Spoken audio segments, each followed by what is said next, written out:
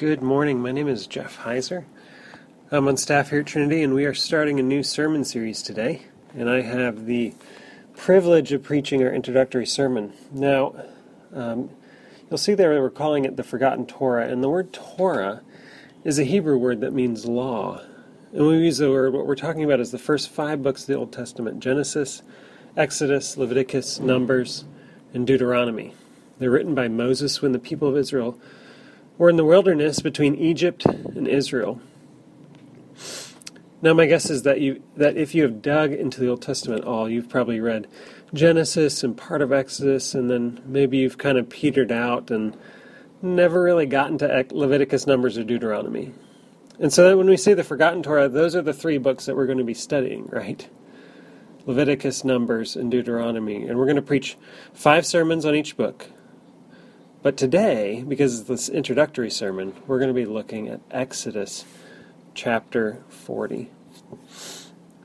There's this internet meme that I've seen around that says this: money can't buy you happiness, but it can buy you a jet ski.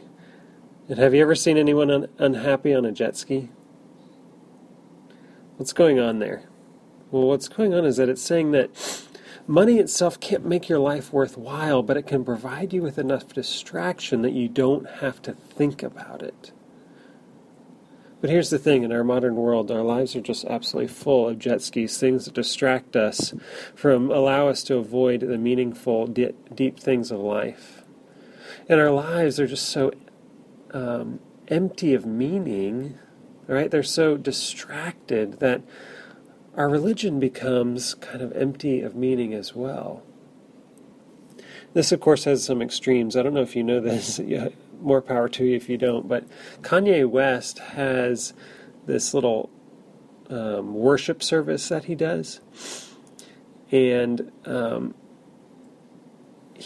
basically they call it Sunday service. They invite famous people so they can live stream it. And everyone dresses in white, and Kanye raps his own music, okay? Kim Kardashian said about his wife, she said this: there's no praying, there's no sermon, there's no word, it's just music, and it's just a feeling. Right? This is what we might call a jet ski religion, right? It's a faith that not only does it fail to give our life depth and meaning, it actually distracts us from the real depth and meaning that is on offer to us in the Christian faith. And if we're honest with ourselves, don't we sometimes, or maybe for some of us most of the time, have kind of a jet ski faith? I'm sure you probably know someone who is absolutely convinced that they are a Christian because they went to a youth camp once and said a certain prayer, right? And yet their lives reflect absolutely zero growth, zero desire to live as a Christian. But they're positive that they're good because they said a prayer once. This is jet ski Christianity. When you feel a sense of security or like warm fuzzies without allowing the Lord to shape you or interrupt you, it's empty. It's like a get out of jail free card, and that's it. But sometimes we have a jet ski faith and we don't really know it. So I've kind of been reflecting on myself and this week, and I've been thinking about how, I'm someone, I like to be right. I like to understand the way the world works, right? And Christianity makes the most sense of the world to me. So I love it, right? But is that the only reason I'm a Christian? Right, so that I can get it. You can love the things of God, but not love God Himself. That's a jet ski religion, right? Where's the eternal purpose? Where's the eternal meaning? What is the point? Leviticus, Numbers, and Deuteronomy are going to present to us an antidote to meaningless Christianity. If you were to turn to Deuteronomy 6, you would see God, through Moses, instructing the people on how they are to treat his commands. He tells them to bind God's words on their hands to guide their actions, and their heads to guide their minds. Write God's words on your doorframes to govern your homes, and their gates to govern their cities. They're to talk about them when they stand and when they sit and lie down and walk, and they're to be on their minds all the time. And they teach them to their children, and they define your family and your children and your children's children. They are your everything. This is not a religion of empty platitudes, of feeling good, feeling a sense of security. It is a religion that means everything. It is an entire nation who found all-consuming purpose and meaning in what God had done for them, what God was doing, and what it meant that God was in their midst. And that's what we're after in this sermon series. We're after a meaningful, deep, profound faith. Faith in who? Jesus. Jesus would say in John chapter 5 that Moses wrote about him. You're never going to see the word Jesus, the name Jesus, or any of that. You're never going to see the word cross in the Torah. So what does that mean? Well, it means that we actually understand the significance of who Jesus was and what he did when we understand passages like Exodus 40 today and Leviticus, Numbers, and Deuteronomy, as we're going to study over the next few weeks. Jesus Christ will be the absolute center of everything we do in this sermon series. We have an agenda. We want to know what it is that Moses says about Jesus. That's what we're after. And listen, if we give ourselves to these books, we'll know and cherish our Savior more profoundly, and we will find in our lives more meaning, more enduring significance. Okay? One of the things that we really want to inculcate in ourselves and in this church is that Scripture doesn't drop out of the sky, by which I mean Scripture always has a context, right? We don't do like proof texts too much around here, right? Doesn't drop out of the sky. And we need to understand the context in which it comes if we're going to actually unpack the full meaning of that of these passages. And of course, in books like these, the content feels so disconnected from us, we particularly need to understand the context. Okay? And so our passage today, Exodus 40, is going to give us some context. But we actually need to understand the context of Exodus 40 if Exodus 40 is going to give us context for Leviticus. And so we're going to spend time in Genesis and Exodus today to kind of unpack so we can know where we are in the story.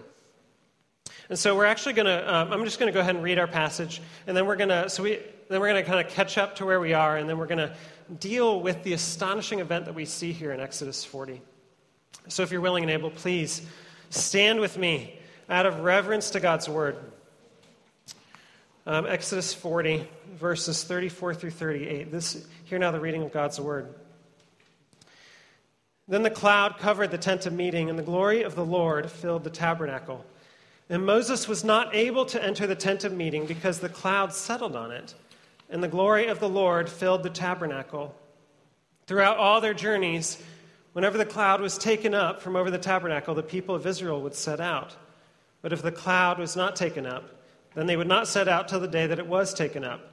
For the cloud of the Lord was on the tabernacle by day, and fire was in it by night, in the sight of all the house of Israel throughout all their journeys. This is the word of the Lord. The grass withers and the flower fades, but the word of God will abide forever. Please be seated. Okay. We need to get caught up. So let's go. We're going to start in Genesis chapter 1. Okay, way back. God created the world.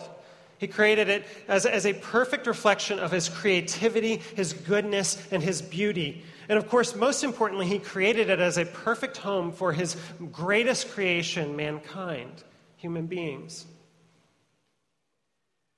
And Genesis tells us that in the garden that God created for Adam and Eve, he walked with them.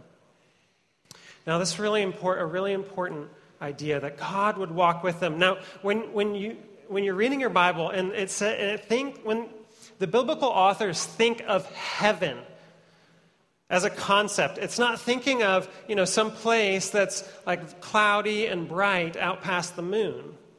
When the biblical authors are thinking about heaven, what they're dealing with is heaven is the place where God's most immediate presence is found. Okay? Heaven is where God is.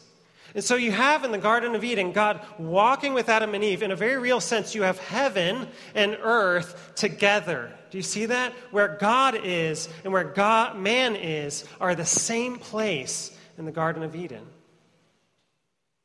But of course, for Adam and Eve, that wasn't good enough, and they rebelled. They decided to live without reference to God, right? They rebelled, they disobeyed, they sinned. And of course, because sin cannot dwell in the presence of a holy God, he graciously banished, his holiness, his perfection would have destroyed them, so he banishes them from the garden. And in that moment, heaven and earth, which were together, are separated. Okay? This is important. The dwelling place of God, the dwelling place of man, were together in the Garden of Eden. And when sin comes, they are separated. But even as this is happening, God promises Adam and Eve, he promises them that one day they'll come back together. One day he's going to start a reconciliation project of bringing God and man back together, to dwell together, to walk together, to know each other. Now, we like to imagine, as if we know better than God, that maybe he should have just snapped his fingers and figured it out, fixed it right there. But God in his providence, he decided to use human beings in all our messiness and all our drama. And he decided to do it through a particular man and his particular descendants. And that man's name was Abraham. Now, when God called Abraham, he promised him descendants. He promised him land, the land of Canaan, which is modern-day Israel. And he promised him that through him, God would bless the nations. God would bring blessing to the whole earth. That is what's happening there. And this is in Genesis 12. God is saying that Abraham, through you and through your descendants in the land that I will give you, I will bring about this reconciliation project that I promised back to Adam and Eve. I will bring heaven and earth back together finally. Now, there are 38 more chapters in the book of Genesis, right? And when you finish Genesis, what you see is Abraham's great-grandchildren, of which there are many, and great-great-grandchildren, moved to Egypt to escape a famine. Now, the people of God are moving out of the promised land to survive. And then you have, between Genesis 50 and Exodus 1, approximately 400 years pass while they live in Egypt. And in that 400 years, the people of Israel multiply rapidly. And the Pharaoh of Egypt, he gets scared. And so he makes them slaves. Okay? So picture this. The people that God had promised to use to bring about this ultimate reconciliation of God and man are slaves in Egypt. But God comes to rescue them. He tells Moses from the burning bush that he will set them free and fulfill the promises that he made to Abraham, their father. Now, God rescues the Israelites by sending these 10 successive judgments on Egypt. We call them the 10 plagues, right? And it gets so bad for the Egyptians that they're like, please leave, please get out of here, go, we can't do it anymore. And so the people of Israel start leaving Egypt, but as soon as, Pharaoh can see their back, he realizes, wait a minute, I need my labor force, and he comes after them. And the people of Israel are backed into a corner, right? They have an ocean at the Red Sea at their back, and they have Pharaoh's army at their front, and they say, what in the world is going to happen? And of course, God rescues them again. He splits the ocean, or the Red Sea. They walk through it on dry land. It's an escape route that only God could have provided. He rescued them again. Well, why did he rescue them? And this is a question that the Israelites, they struggle with. Did he do it just to show that he could, just so he could be impressive, so that people would be wowed by him? No. And what they find out is that God rescued them because he wanted a relationship with them. He wanted to know them. He wanted them to know him. He wanted to dwell with them. He wanted a people group where God and man can dwell together. He wanted, if we think about the Garden of Eden, he wanted heaven and earth to come together in this people group, the reconciliation of God and man. Listen to what God says to Moses in Exodus 29.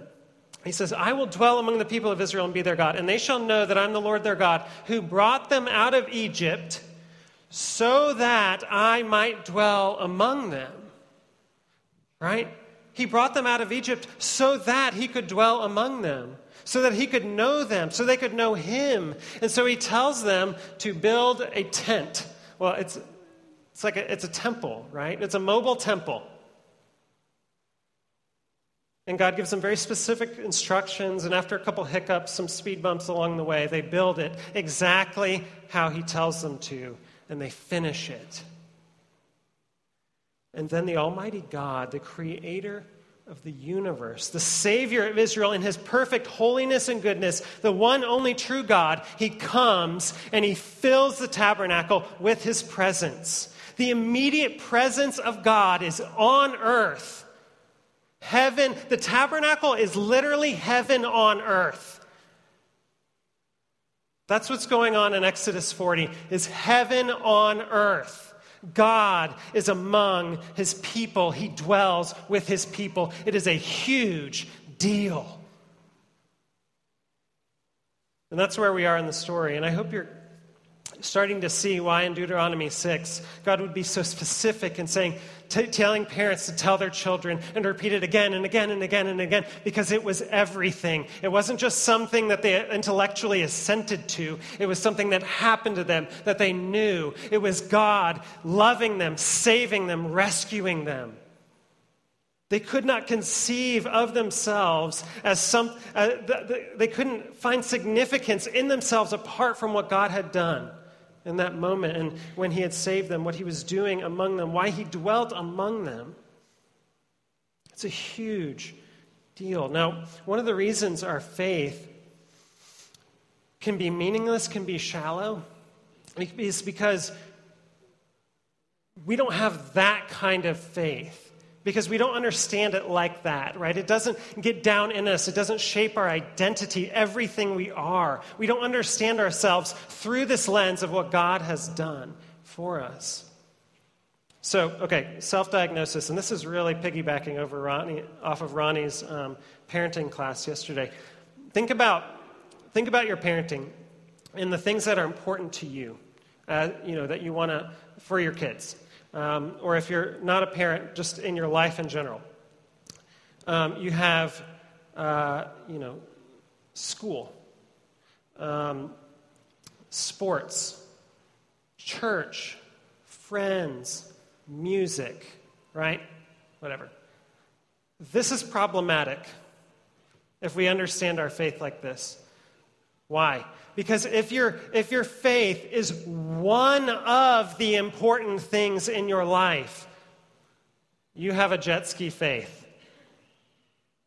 Like, our faith is just like it would have been for them, like absolutely the center core of how we understand everything that happens in our life. It is everything. It's how we make every single decision. We should not be able to conceive of ourselves apart from the rescue. Our rescue, our salvation, what God has done for us. Now, listen, I work at a church, right? You might just be thinking, okay, stop being so heavy-handed and self-serving. Like, of course you want to fill up the pews. But, just consider for yourself, think about a Hebrew dad, right? The waves of the Red Sea had just, closed behind you, drowning Pharaoh and his men, right? The most powerful, just close behind you. And you're like, listen, Josh, okay, you know what's important in life? God, baseball, school. That's what I want you to focus on, those three things. No, like it was their everything. It wouldn't make sense. It defined everything about their lives. It was not peripheral in any sense of the word. It was everything. It only makes sense if these kinds of things have happened to you. You can't help it.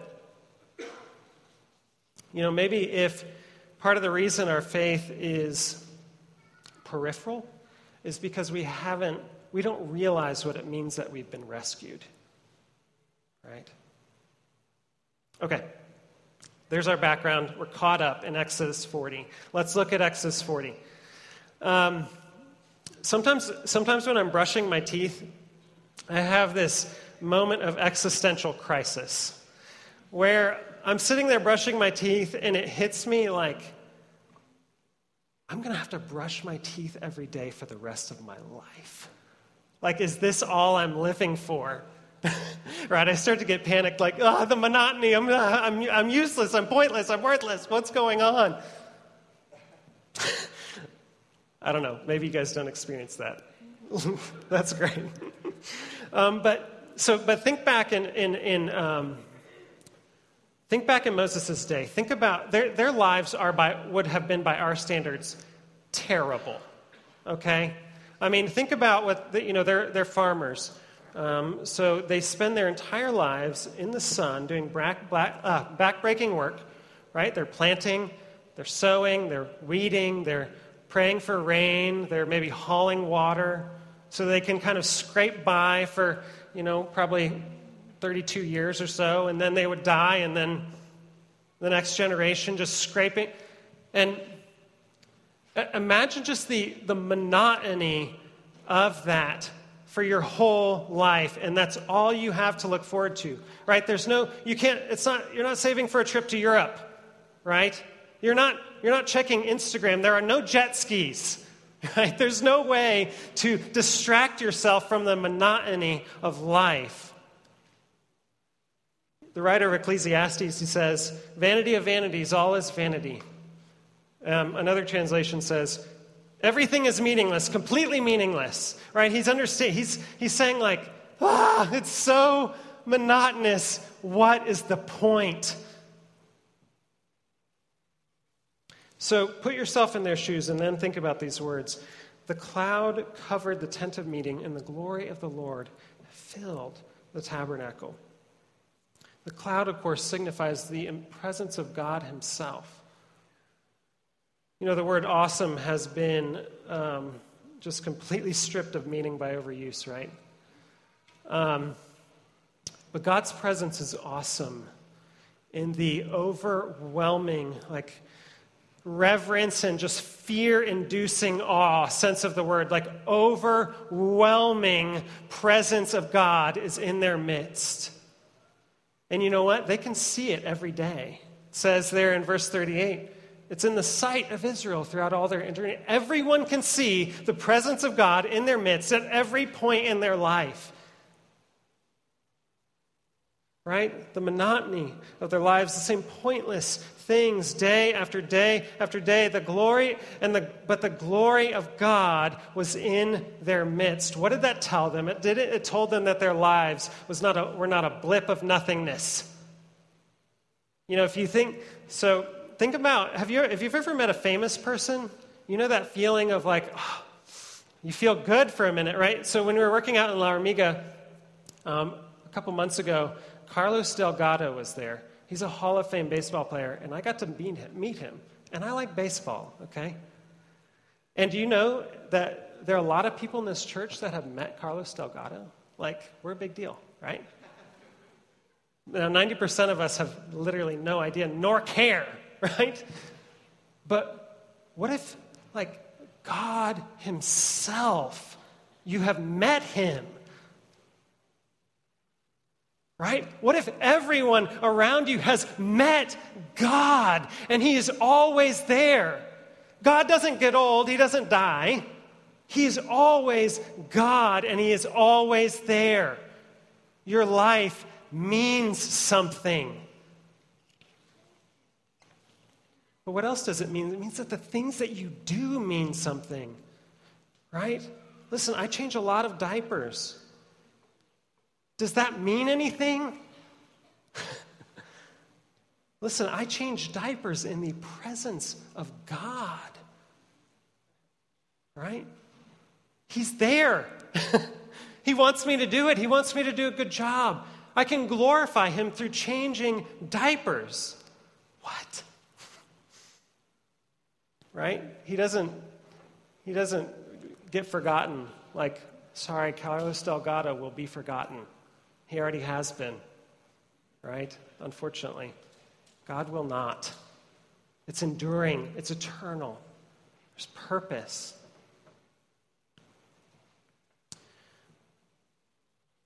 You know, I don't know if you guys remember from Ephesians 2. We just finished a sermon series on Ephesians. And in Ephesians 2, the Apostle Paul says that the people of God are being, he uses the metaphor of a temple. He says that you guys are all different bricks in this temple. And this is what he says. Hang on, where are we? He says that you are being built together into a dwelling place of God for his Spirit. In the church, the Spirit, God is dwelling by his Spirit here among us. Like our lives are in the presence of God. Like when we're here, that's what we're doing. But guess what? His Spirit goes with us when we go out, and we live our whole lives in the presence of God himself. Eternal purpose.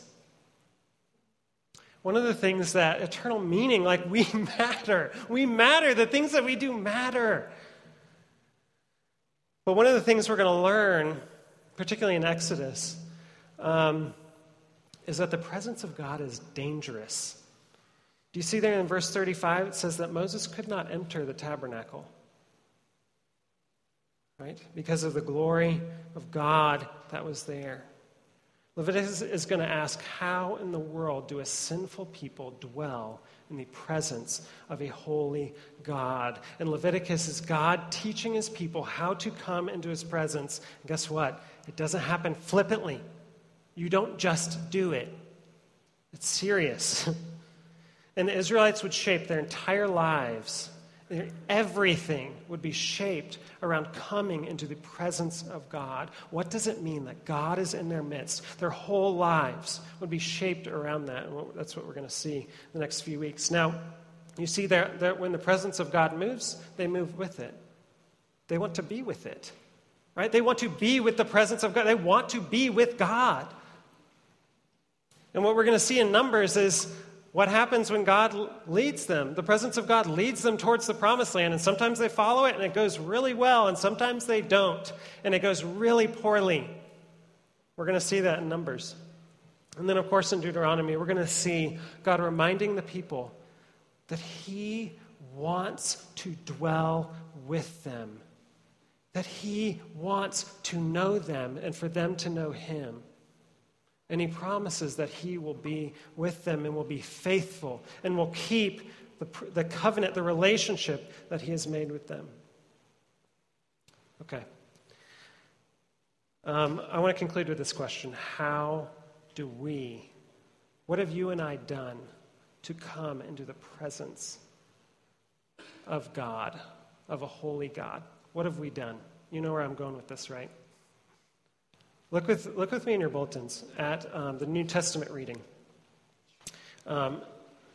Listen, guys, there are so many New Testament passages that that Exodus 40 fills out, like helps us understand better. This is one of the most important. It says there in verse 14, he says, in the Word, this is the Apostle John, in the Word, and by that, of course, he means God the Son, the second person of the Trinity, Jesus Christ. The Word became flesh and dwelt among us, and we have seen his glory as of the only Son from the Father, full of grace and truth. That word, when John says that the Word came and dwelt, that word dwelt in Greek, if you were to translate the Greek, literally it would say, pitched his tent. Right? The Word became flesh and pitched his tent among us. What is John doing? John is looking back to the tabernacle, the tent of meeting. And he's saying that God became flesh and he tabernacled among us. Jesus is God dwelling on earth amongst his people. That's what John is getting at here.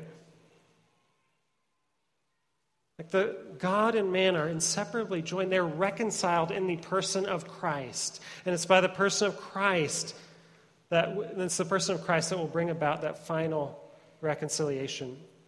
There are two great salvific acts in the Bible. One is the Exodus, the freedom from Egypt of Israel. And the second is the death and resurrection of Christ. We here today, we are beneficiaries of both, right? But we are particularly beneficiaries of the second and greater of those rescues, of those salvations, of those salvific acts.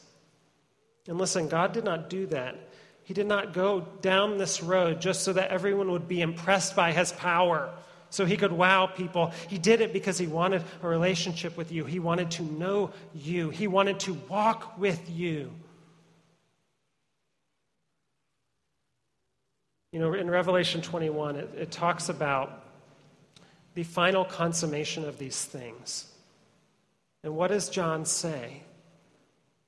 He says, I heard a loud voice from the throne saying, behold, the dwelling place of God is with man. He will dwell with them, and they will be his people, and God will be their God. Like, this is the story of Scripture. This is the language of Scripture. God dwelling with his people. And he will do so finally and fully in the new heavens and the new earth. Heaven and earth will be eternally and finally and inseparably joined. And that's what we're looking forward to. And that is what gives our lives meaning and purpose. Not just temporal, not just fleeting, but eternal purpose today. Will you pray with me? Heavenly Father, God, we thank you that you, in your grace, offer us significant lives.